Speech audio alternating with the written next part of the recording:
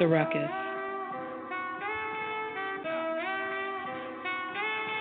The Ruckus.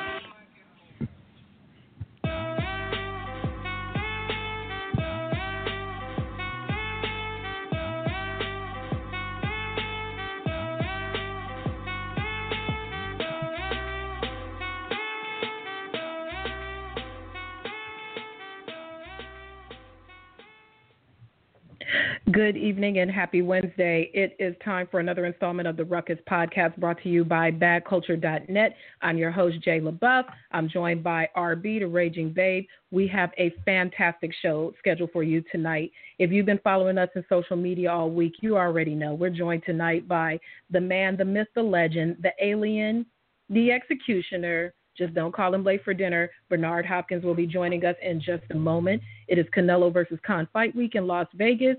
So busy out there breaking in the new T-Mobile Arena. So I'm sure the fans are looking forward to that. People are starting to make their way. It's already Wednesday. Thursday should start heating up. Fighter grand arrivals were happening this week. And so they are looking forward to a great event in Las Vegas. At the conclusion of our interview, we'll catch up on the latest and hot topics or some topics in boxing. Of course, we had the new signing announced today of Anthony Joshua to an exclusive deal with Showtime. So we'll talk a little bit about that. Adrian Broner is in the news again, but this time for no legal troubles. He was paid a visit to the Breakfast Club with Charlamagne and Angela Yee and DJ Envy over there on the East Coast. We'll talk a little bit about his interview. A possible Lucas Matisse return this fall. Crawford Postal press conference is happening in Los Angeles next week. So new developments in the sport. Despite it being a fight week, still a lot of news in the boxing marketplace. So if you would like to call into the show during the broadcast, the call-in number is 718-508-9852. Let me swing it over to my co-host, RB. RB, what's the latest with you from Phoenix, Arizona tonight? Man, we've been looking forward to this show all week, and it's such a coincidence that we have Bernard on tonight. And out in Vegas today, he really riled some people up. And so it's just awesome that we have him on tonight. We're going to talk to him about what's going on out there in Vegas, the promotion of this card, and we want to take it back a little bit with him too, back, in his younger days, starting out in boxing to the present and the future. And I think we're going to bring up a lot of things with Bernard that maybe a lot of mainstream fans didn't know about. So this is going to be a really treat for everyone tonight. Yes, it's definitely going to be a great show. As we await the call in, I just wanted to ask you, have you seen this picture that's been floating around of Amir Khan this week? It's been getting a little bit of troll in the social media of him just looking real stocky, just real big. Mm-hmm. What do you think of this new, thicker, bigger Amir Khan? He looks so husky. He looks really, really husky, and I think it is going to slow him down. He's got an amazing strength and conditioning coach with Luis Garcia, but I don't see all this bulk helping him. If anything, if I were him, I still would have came in a little lower.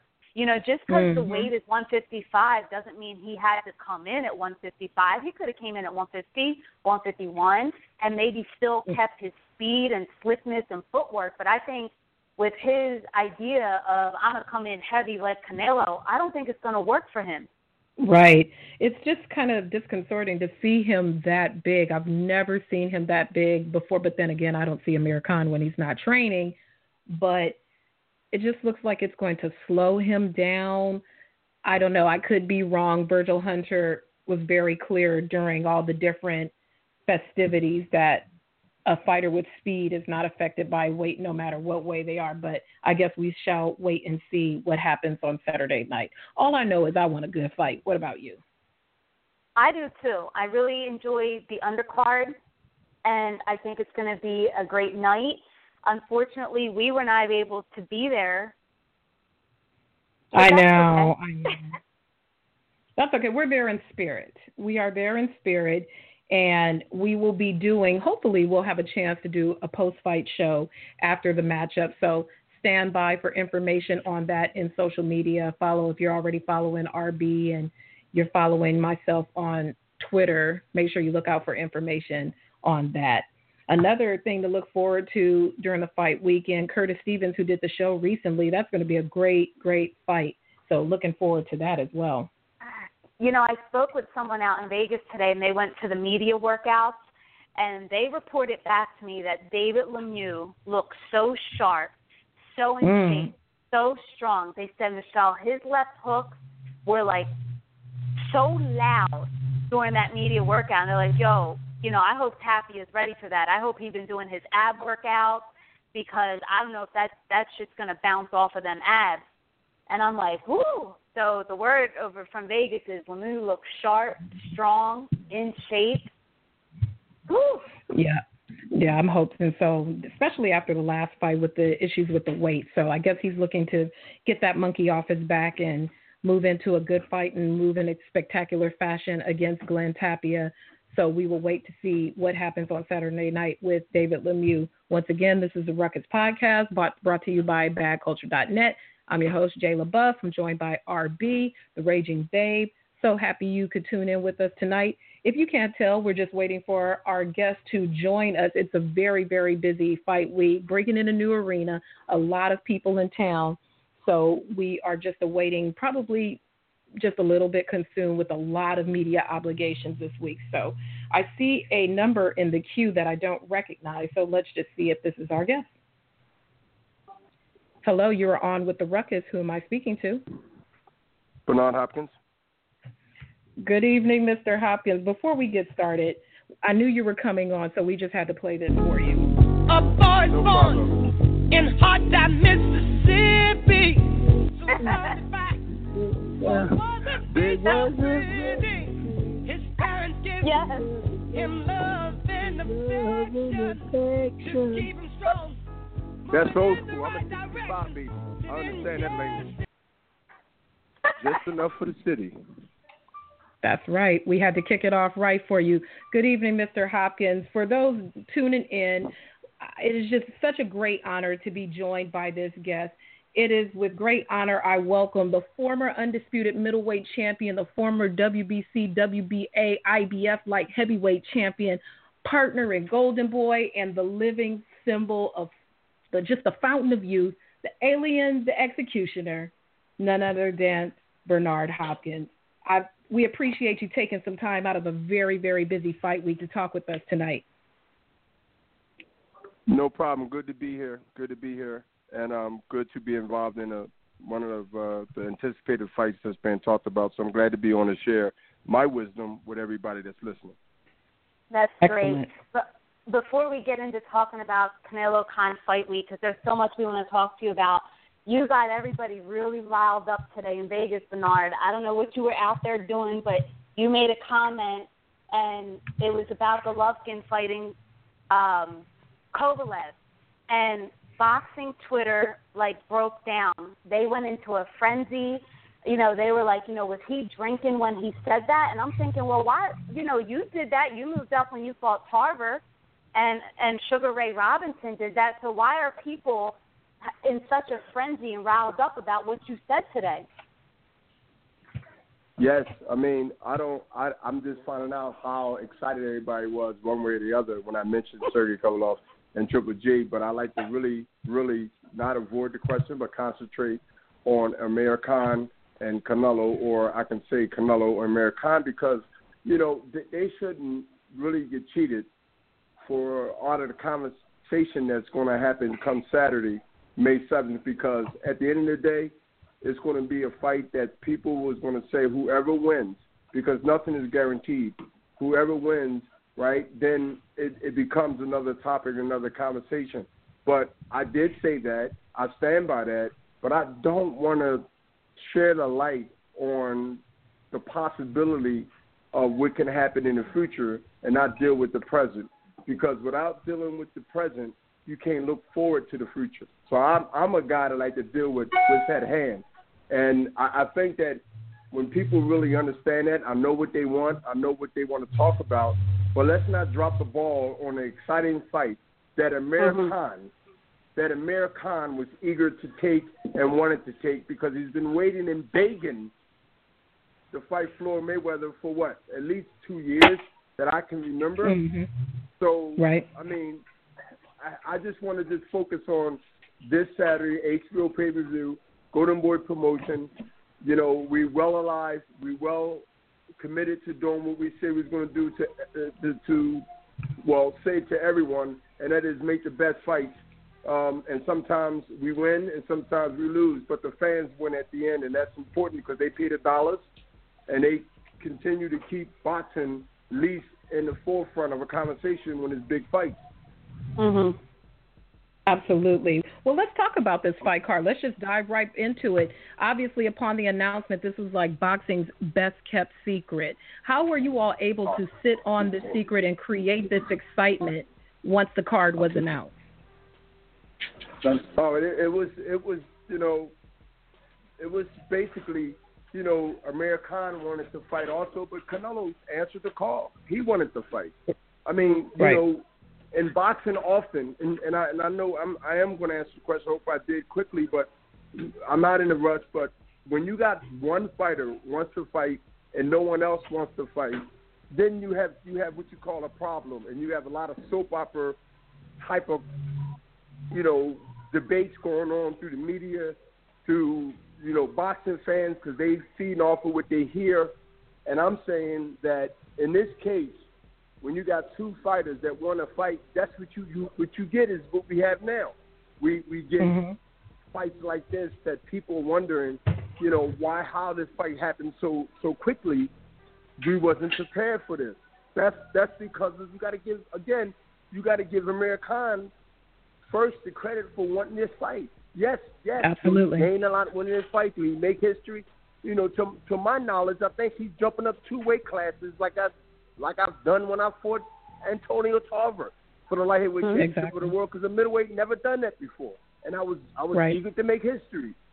So, I mean, this fight is my DNA in the history of the middleweight division, because this is a middleweight fight, even though Canelo is not a bona fide certified middleweight.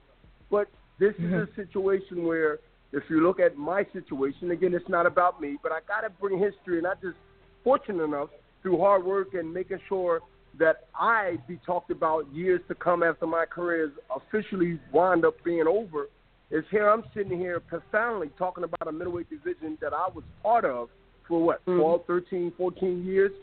And to see this happening, I got 2 things to talk about. I got history to talk about, and I got potential making history to talk about with Canelo and what he's doing and what Amir Khan attempted to do.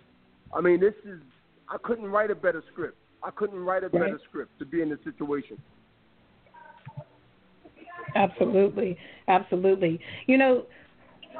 Being that the history of you jumping up 2 weight classes, did it give you a sense of satisfaction to see Amir Khan do something similar to kind of pattern himself after the lineage that you laid for the sport? I mean, first of all, it takes a lot of guts to go up against an opponent that is stronger, and a lot of people are telling you he's bigger. How you going to keep him off you? Guys that's stronger compared to guys that's quicker, but not really a big puncher. Normally get sort of bum rushed in the corner, or sort of get into a dog fight where they can't fight their way out. When you look at all these factors that Amir Khan has to face and has to fight really a perfect fight, you dare to be great. Let's not talk about it. Let's be about it. And I'm not a rapper. I don't want to be a rapper, but it did sound good to me. And maybe it'll wind up on somebody's hook out there in the music rap world. But I really mean that, though. I really mean that. You can find 99% of fighters will say, whether they believe it or not, they want to be great and what they want to be. But at the end, if they don't want to do the fights and they let their advisors, managers, promoters, and all them say, like, wait a minute, I know this is about business, but it's about my legacy and it's about my career, and I'm willing to do this particular fight to dare to be great. And very few, unfortunately, take their career as their career first and not no one else's, and they do what they need to do. And hopefully, I look at things out of the box and say a lot of other fighters might be wanting to fight certain fighters that they haven't fought in the last couple of years or wanted to fight. Now is really their time to step up and start calling them out, because I think Amir Khan did a thing where that, you know, we want to see the big fights, and there's fighters out there want to fight the best in their division. So let's hope this open up a floodgates where now we can see fights and boxing can be right on the forefront of corporate America. Excellent. As boxing moves back to the forefront of corporate America, I wanted to talk to you a little bit about your history with the sport, and just a hot topic that's in the marketplace is the Muhammad Ali Act, and how much you have advocated for boxers and just being on their side. Do you find that younger fighters are aware of how much you've advocated in your career on their behalf? Absolutely. And you know, I have to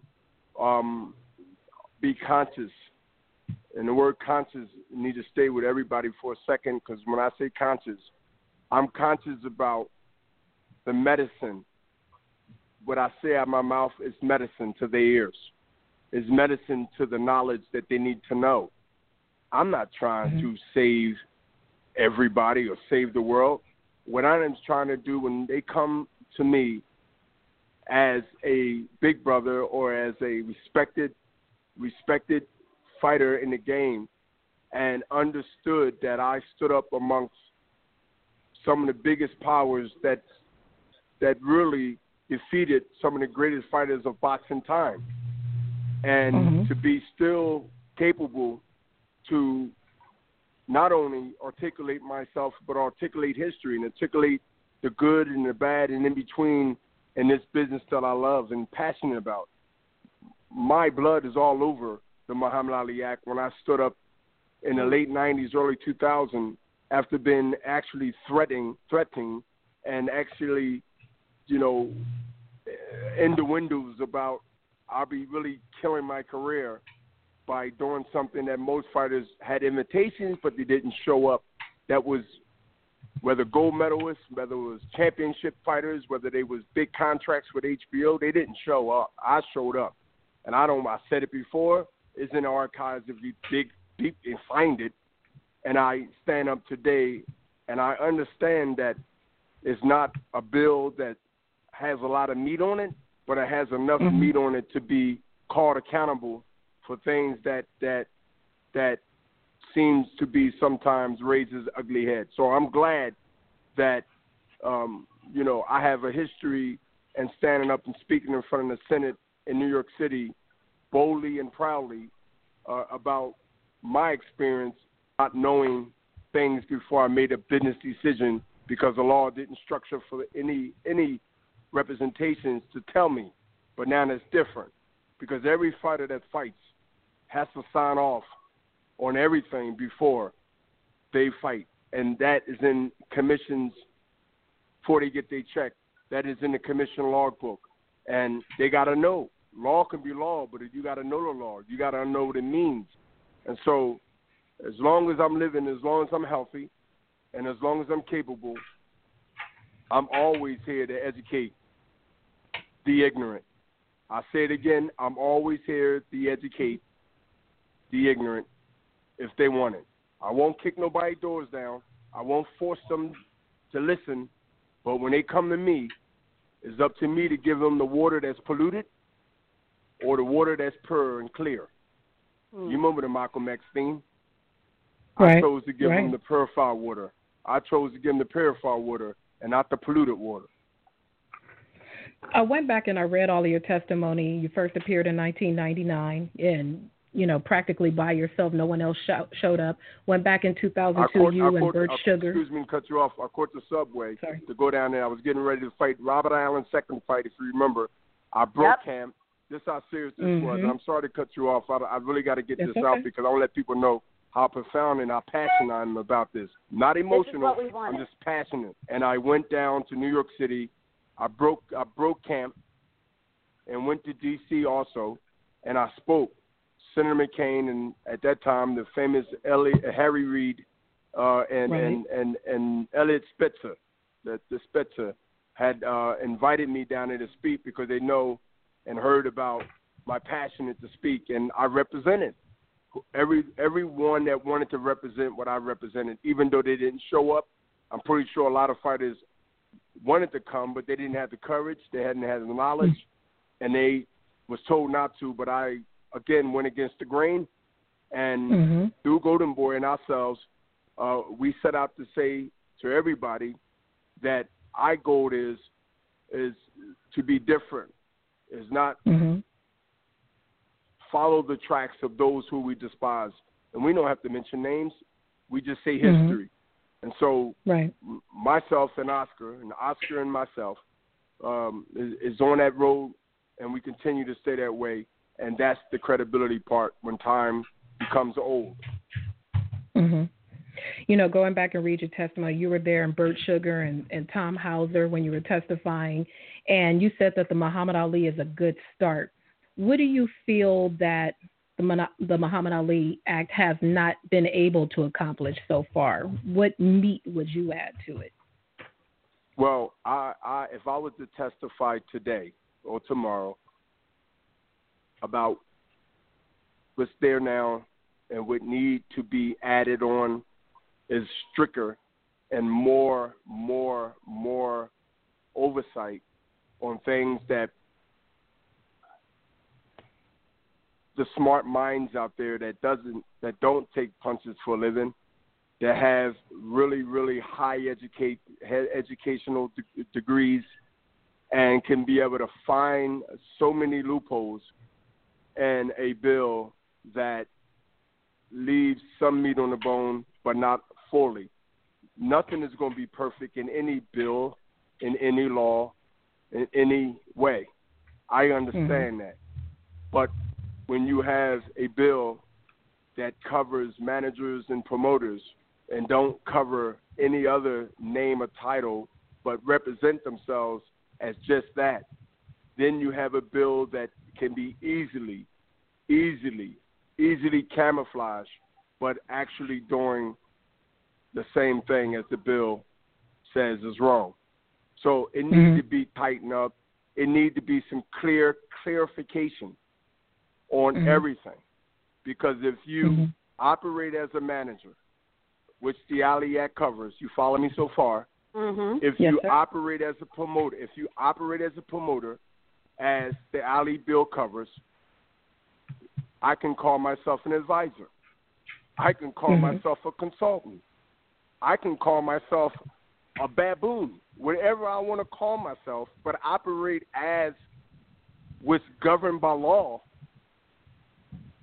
Is it called a camouflage technology of something that's clear, but you say it's not because the title that you wear, which is a hat, but it's a hat that you wear on your head.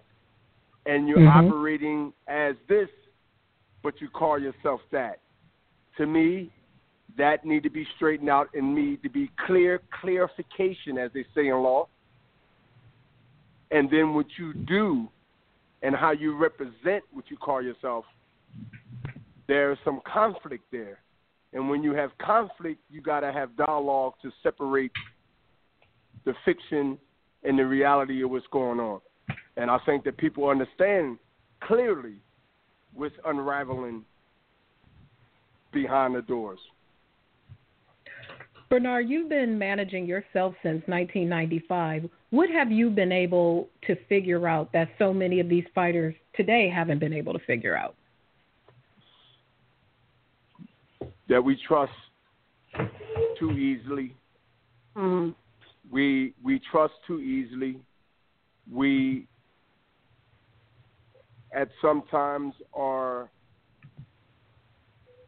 rocked to sleep by not being independent thinkers, and we let people think for us. And I remember, and he's deceased now, so I don't have to remember his name, said to me as a young, ambitious, straight out of the penitentiary, didn't really ask too many questions. You worry about boxing and I worry about business. I remember that. But what I didn't understand, how at the end when I fought Roy Jones Jr. in 1993 at RFK Stadium under the Riddick Bowe and Jesse Ferguson undercard, that everybody in my team, managers at the time and promoters on record, got more money than I got, of a percentage, and I got less, and I'm taking the punches. That right there sparked the flame in me early. See, I'm a little different. When I say I'm a little different, and that bothered me. I didn't have no knowledge on how can I confront it, how can I say anything, but it didn't make sense that I'm the one that's risking my life, I'm the one that's putting myself in there, then why I wind up out of all the whatever breakdown, and I start actually asking questions, and I start listening, and as we say in Philadelphia, ear hustling, you know, you're not paying attention, but I am, but my ears are, and I'm finding out things as years go by, and I'm like, wow. If you don't know, and you rely on people to tell you, and people, not all, don't always stay the same as you met them, then I said to myself, how can I protect myself? Knowledge is power. Knowledge is power. That goes for anything, not just boxing. Knowledge is power. I tell the young, get all the knowledge you can. It doesn't guarantee you $500,000 or $100,000 job a year, but more knowledge you have is better than having none. Get all the knowledge you can. If you're in a business that generates money and fame, you should know about that business. You should know about that business, from commercials, sponsorships, foreign sales, rebroadcasting. You should know about this business. I agree. And another hot topic out there in boxing right now, Bernard, is titles. You see a lot of fighters today that are losing their titles on the scale. They're vacating their titles. They're being handed titles. And perseverance has always been your biggest asset. Are these guys, this generation, do they just not really care about titles anymore? Are there too many titles? Well, I think it's a combination of both. But I think, and again, I don't want to lose focus on Saturday, but I think when you have big fights coming up, and I've seen fighters today at the workout today here at the MGM, and also at the press conference, and obviously they're going to be tomorrow, Friday at the weigh-in. You have I think it's more 60-40, 60 on a positive, 40 on a I just want to, money grab type of career. And that's one I just made up in my mind, but it sounds good, and I think it's true. You have some fighters, they want to have a money grab career. They're not thinking about titles. Yeah, they'll mention it because they was told to say it, but they actions show that it's just a money grab career. Now, my thing is this, is that a lot of fighters is not embarrassed if they don't represent themselves in a professional way. I mean, I remember a time, again, I know we live in 2016, the generation is different. The generation is different on the street, no matter if you're in Chicago, Philadelphia, West Coast, East Coast, they're different. Nobody fights no more, they shoot.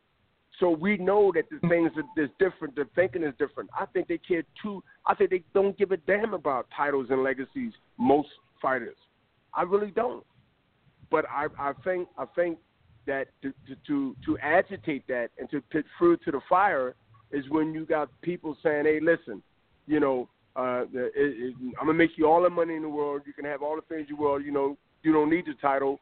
It's about the money. Then I think that when you have people that they call themselves business people, maybe they are, and maybe they are business people, but they're not looking out for the long term of the boxer, and they damn sure ain't looking out for the fighter's legacy to be able to tell his kids, grandkids. I don't even think they look that far. I talk to young kids in the street, young teenagers in the street, and I'm trying to give them positive message and positive vibes.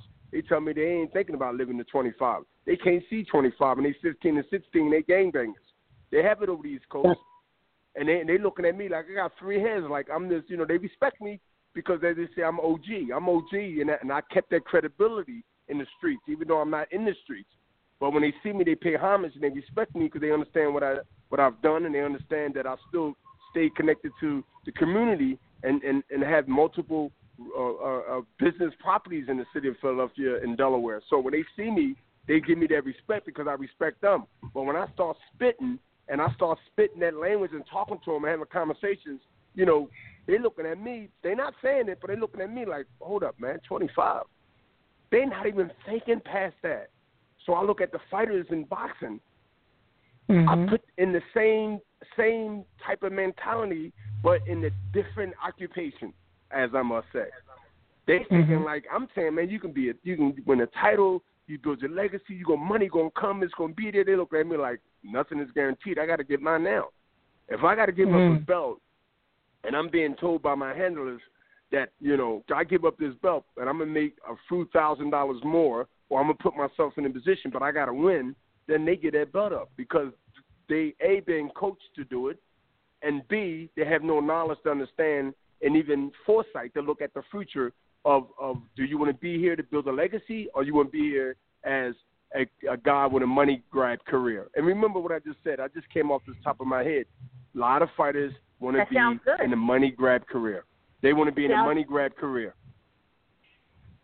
Looking at your main event fighter, Canelo Alvarez, he started in the sport very young. He has a tremendous following. He's clearly committed to building a legacy with Golden Boy.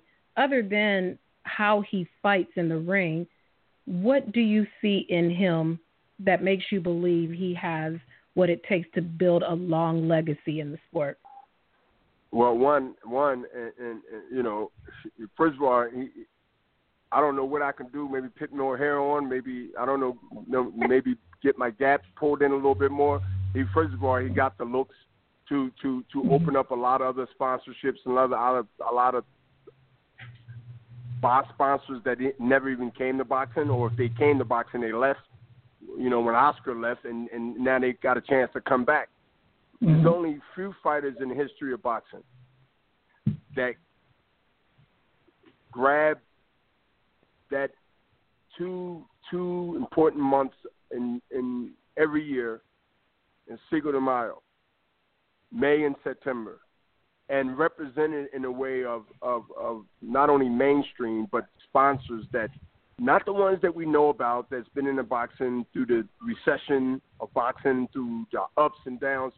We're talking about that new blood of investors and new blood of sponsors that say, hey, this is a nice looking young man. He can fight. He has the heart.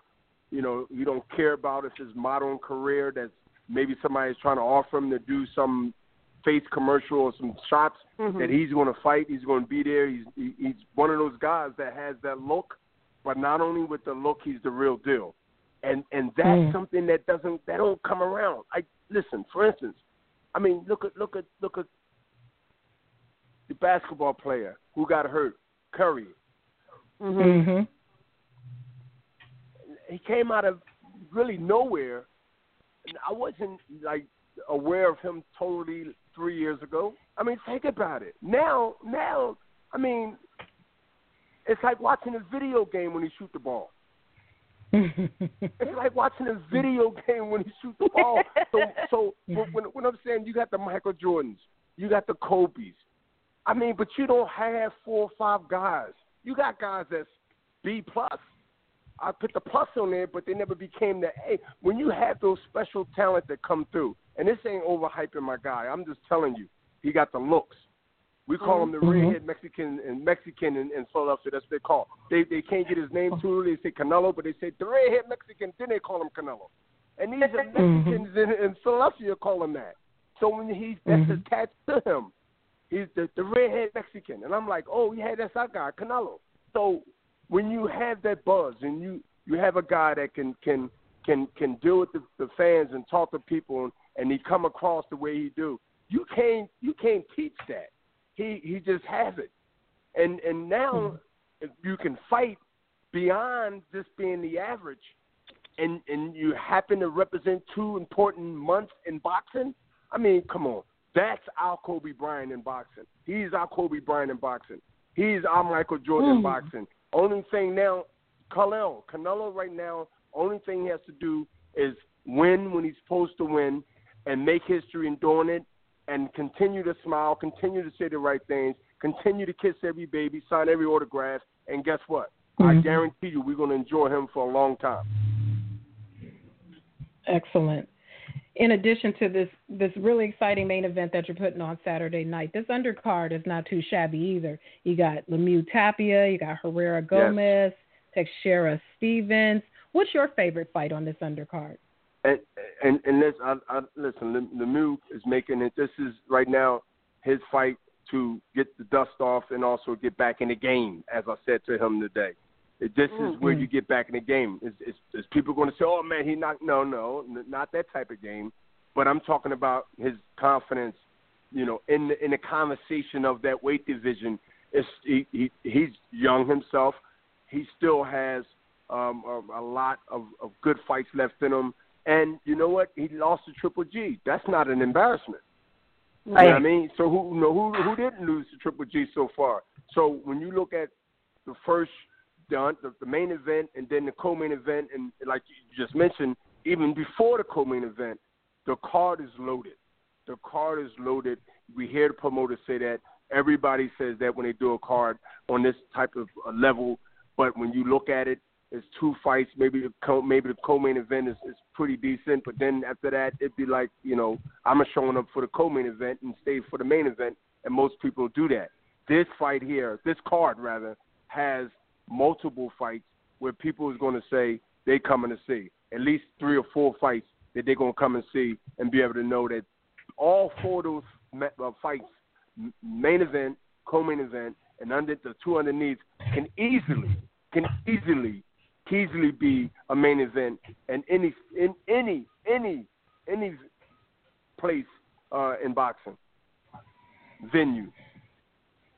Not taking you too much off track of your event on Saturday, but who is appointment watching for you? Who do you say, ooh, so-and-so is fighting, I have to watch? Who do you like watching these days? Who do I like watching these days in boxing, period, whether they with Golden Boy or not? I guess Correct. that's what you're asking me, period. Just period. Crawford? Well, you could start with your guys. He said Crawford. No. I'm gonna get everybody expecting me to say Canelo and all that right now. That's a given. So I'm thinking ahead of what people would say. Well, he's supposed to say that, and they're right. Of course, Canelo's on because he's one of those top fighters in that crew. But I can name him Crawford, Sergey Kovalev. I can Canelo, of course. You have guys. That's coming up, Ortiz, the heavyweight. I want to see him. I think he can beat every heavyweight out there. I don't care who the hell is it. And I think he can beat. Yeah, I think he can beat them now, right now, all of them. Right. You know what I mean? Now. And I mean, Klitschko is out. I mean, that would have been like my major concern of maybe he's biting off too much you can chew, but you never know because of the experience of Kovalev. But I mean, not Kovalev, Klitschko. So. My thing is he's sort of out of the way, even though he got a rematch with Tyson. But at the end of the day, when you look at Ortiz, who's scaring everybody in the heavyweight division, you got guys that's trying to beat cruiserweights and know they can't make it to get out of that division. So when you look at that and you look at I mentioned the welterweight that I believe top ranked promotes him, Crawford. He's a really He reminded me of old school boxing, and I mean, so you have those fighters out there that I like to see, and look a little bantamweight, chocolate. I'm looking. I'm sorry. Go ahead. You like the guy Chocolito or Chocolito? Yeah, Chocolito. Right. I'm saying the name right because I'm bad. I'm terrible with names. So it's Chocolatito. Chocolatito. You're from Philly. Come on, Bernard. Yeah, I know Chocolatito. So, but listen, I like him though. Can you like this guy can fight? I like him, and I have to I had the privilege to commentate some of his fights on HBO, as you know, and I really got to watch him up close, and but it's we got some breakout people on Golden Boy side, and you also got some that's on other people's umbrella, on other people's umbrella that I'm excited. But boxing right now, and the junior welterweight, lightweight, junior welterweight, junior middleweight, it's 60 between 75 pounds. I mean, the divisions, it's up and down. It's exciting, and boxing is, to me, is in a good position right now. If the fights get made, you got Julian Williams. I like him. Mm-hmm. Mm-hmm. You have young fighters from Philadelphia. There's some on Alabama, some not on Alabama. Jesse Hart. I think he's a 68-pounder. We got a lot of 68-pounders under our umbrella on Golden Boy Promotion. Their fights can be made there with the young generation, actually right there knocking on the door to get in the top five, between the top five contention. I mean, so it's a lot of fights that I see that can be made since we're working with each other anyway. And Amir Khan now really, really, stepping up and taking the challenge because he believes he can win and make history. I think it's just going to open up a lot of good things for us to talk about. I think we're going to be having conversations like this year often. I really do. In looking at some of the guys on your undercard, we see Diego De La Hoya and Jason Quigley. For fans who watch LA Fight Club, we've seen them as fixtures. And is this moving up to the pay-per-view kind of like graduation day for these guys? And of these guys, who would you say is the guy who you think will move up faster out of your freshman guys that you've got on the undercard for this fight? Well, I've got my eye on De La Hoya. I think that he's going to move up really fast. I just look at it like this, like a lot of guys you've seen on LA Live and other Fox TV and things like that, they had their driver's permit. And now their driver's permit and they got the driver hours under. They are right now graduating to a situation where now they get a chance to be on a big undercard on a big month, and they get a chance now to really be under the lights, be asked questions that they wasn't really asked as often or frequently as they was asked in other fights leading up to this. So I see them actually getting in the situation, not graduating yet, but going to another grade in the school of boxing to be able to now establish themselves as somebody that you and I and the boxing media and the public to watch them and see them come up, because even though they're not in the co-main event or the main event, people will see them and they know they was on the card that was meaningful to boxing, and that's first of all, that is encouragement for themselves, and that buys them a lot of I guess you could say experience. Mm-hmm. My partner, as you know, is from Philadelphia like you, so I get tuned into, from fighters from Philly and pay a little bit more attention, even though I'm on the West Coast. There's a kid out there, Damon Allen. Talk to me about Damon Allen. How you like this kid? Philly, Damon Allen is first of all, he definitely flat out fight. And got a mean streak to him when he fight. He's slick, but he got a mean streak to him, and he got a good look. And when you look at Damon Allen, as you mentioned, he has a good look to him. He's young, but he has a really, really, when I say old soul of experience, and that's what Philly give you. Philly give you that because, this not his first rodeo when you see him fight and coming up through the amateurs and coming out of Philly.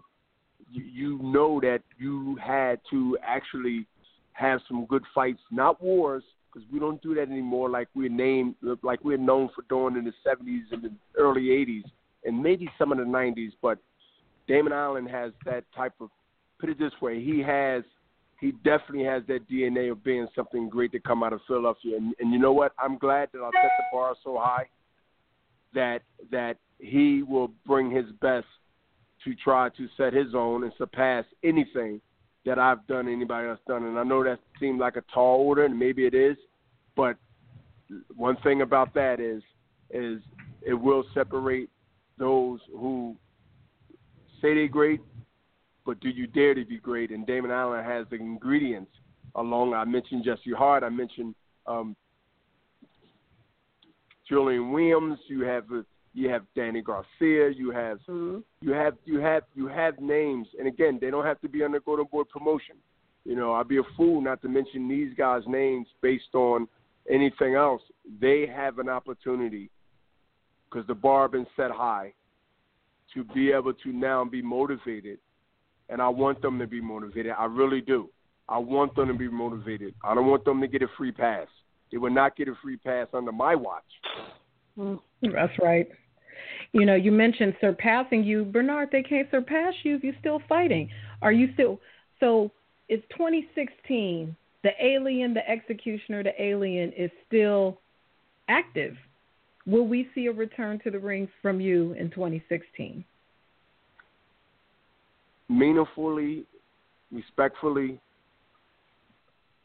I deserve, not asking, I'm saying, really telling in a respectful way to all my fans and to everybody that I deserve to go out the way I want to go out. I deserve to go out like Kobe Bryant.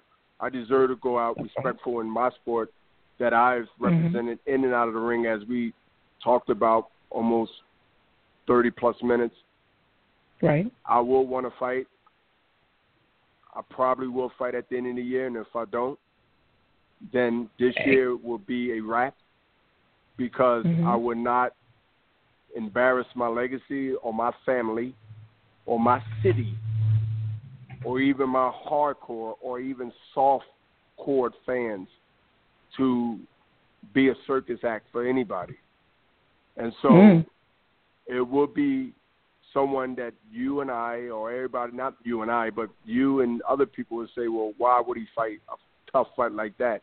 If it ain't a fight that makes me actually dig deep, as I've always done in every fight, even a fight that people gave me 5-1 underdog or 5-1 favorite, no matter what, then I will bow out and just go away and do what I've been doing for many, many years, is that it's contributing to boxing in the way I'm contributing to it now. But I want to do one. We're talking while we're in Vegas. We're talking when I get back to Philadelphia, in New York City. HBO want to do another fight with me. I want to do another fight with them.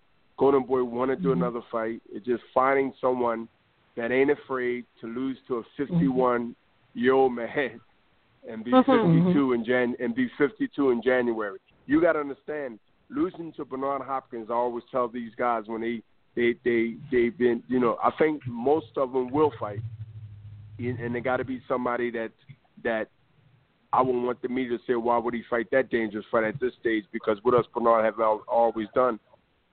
So when I called out certain fighters, and I said, well, I'm calling out certain fighters, they calling out me or I'm calling out them, it made no difference. I said, if I'm going to fight, I like to fight somebody that nobody want to fight. So if nobody want to fight this particular middleweight, right, I don't have no problem mentioning his name. I think he representing the division I ruled for 13 years very well. But if nobody want to fight, and that's what I built my career off of, doing things that nobody gave me a chance to do, then step up to the plate and let's do it. Don't put my age as a factor to bail out. And, and as we all know, that sometimes things don't happen. I will not beg. I will not plead. I would just let the fans understand that, you know, don't have no sympathy for me. I am fine financially. I'm fine in my health. I believe I still speak clearly and understandably, and I still can hold the audience and not have nobody looking at me kind of cross-eyed. But I know for a fact that I am a problem, no matter how old they might say or whatever my age is. They know I'm a problem. They know I'm a risk. And they know that the fight Bernard Hopkins, if you win, you lose.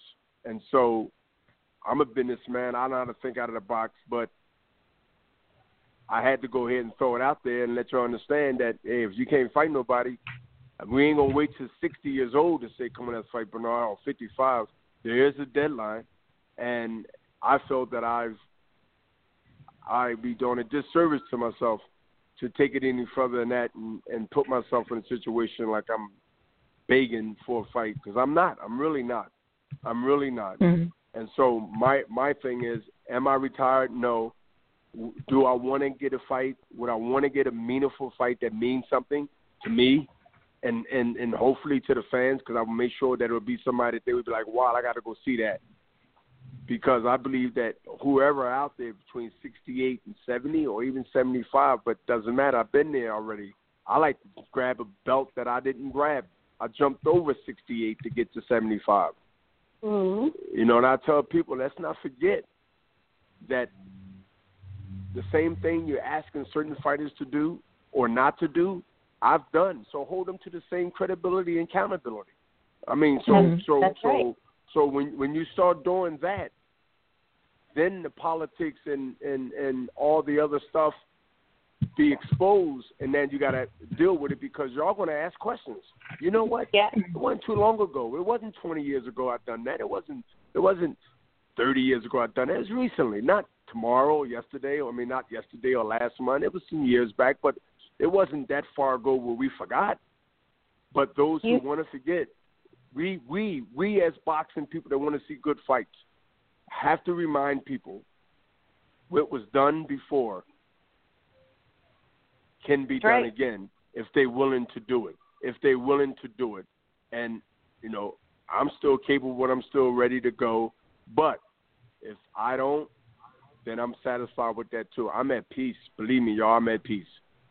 Well, you know what? You did do it all. You moved up. You moved down. You fought at catch weights. I mean, you did anything you had to do, you know, to prove. I dare to be great. And I look, Winky Wright, I fought him for a championship at 70. Kelly Pavlik at 70.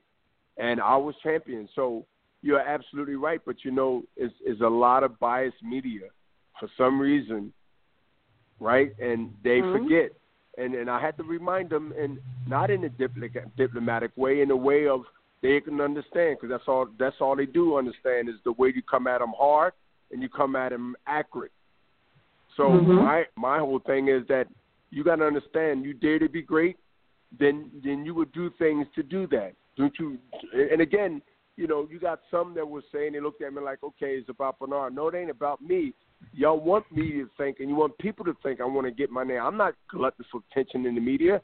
I'm letting y'all know that I'm sitting right here in front of y'all, and y'all been at my fights, and y'all been in this situation when y'all see me do something that I didn't have to do, but because A, it was the right fight to make.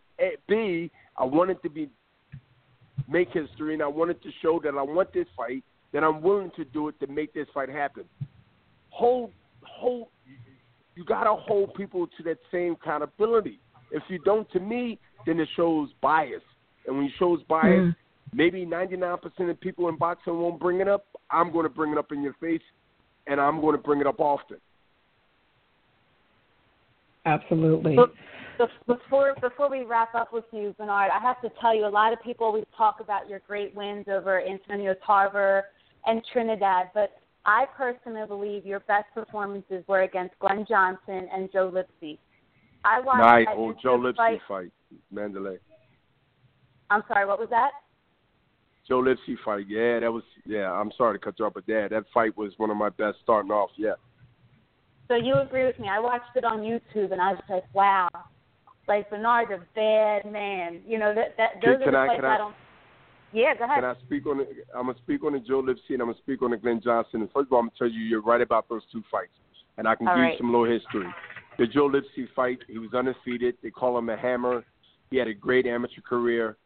I hit it with a counter uppercut. Vicious knockout. He haven't boxed since he retired. Glenn Johnson, undefeated, tough. I just signed with America Presents. You remember that? Yep. The late Dan Goosen, Matt Tentley, under the American Presents banner. They just signed David Reed. At that time, I believe the only gold medal for that year. And I was, at that time, the undisputed middleweight champion of the world. Or one champion. I don't think I was undisputed at the time. No, I wasn't. And that was the 11th round. I believe I stopped Glenn Johnson. I think I'm the only one that stopped him. Maybe even stopped one since, but I think I'm the only one that stopped Glenn Johnson. Undefeated, tough, came straight forward. We became really friends, speak often, even to the day, me and Glenn Johnson, because I spent a lot of time in Miami. I have a place there. And we have conversations all the time, not about the fight, etc., but we just talk about life, period. And I think those two fights really made boxing people that knew what they were seeing really pay attention to me over the years. The Tom Hauserds, it just, the Nigel Collins at the time. I remember these guys in West Coast, East Coast, following me and watching me, whether we agreed to disagree. At the end of the day, I knew what kind of man I was, and still is, that not only was I going to fight to the end in the ring, but I'm going to fight to the end out of the ring. And that's what I want people to remember me for, my legacy. I don't want, if I leave out of the game, which I will, we all have to, and I can be remembered by one thing. If you didn't ask, I'm going to say it. I want to be remembered from a person that took his job very, very extremely serious, and also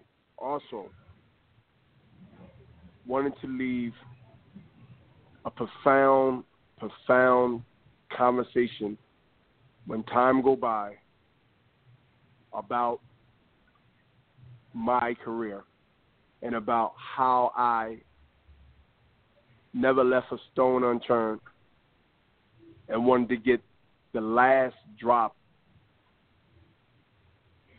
of achievements or goals that I needed to do, because when it's over and they burying you, there's no coming back from that. And so I've reached that point 99.9% to the day. I have no regrets. I have no regrets on my career and the choices I made. All right, Bernard. Well, before we wrap it up, let's bring it back to the card. Saturday night, the big event, breaking into T-Mobile Arena. Any parting words for the listeners regarding Saturday night's event, when the live broadcast starts, if tickets are still available, just all the information for anybody who's listening in. Yes, everybody that's listening, their tickets are still available, but not a lot. HBO pay-per-view. The fight's going to be, to me, it's going to be something that the world's going to be talking about. I think it's going to be one for the history books. Either come out if you're close by. If you're not, you still got a couple of days to get here.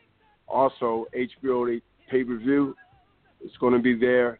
And also, look out for the last episode of 24/7 to watch it before the fight and enjoy it. And we got more coming. It's just to start an important month in boxing. Canelo and American.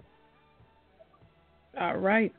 Well, thank you, Bernard. Always an honor, always a pleasure to speak with you. Looking forward to some great fights on Saturday night and more of what Golden Boy has to come as we close out 2016 and move into 2017. Thank you again for joining us. Thank you. Good night. All right, take care. Good night. Good night. All right.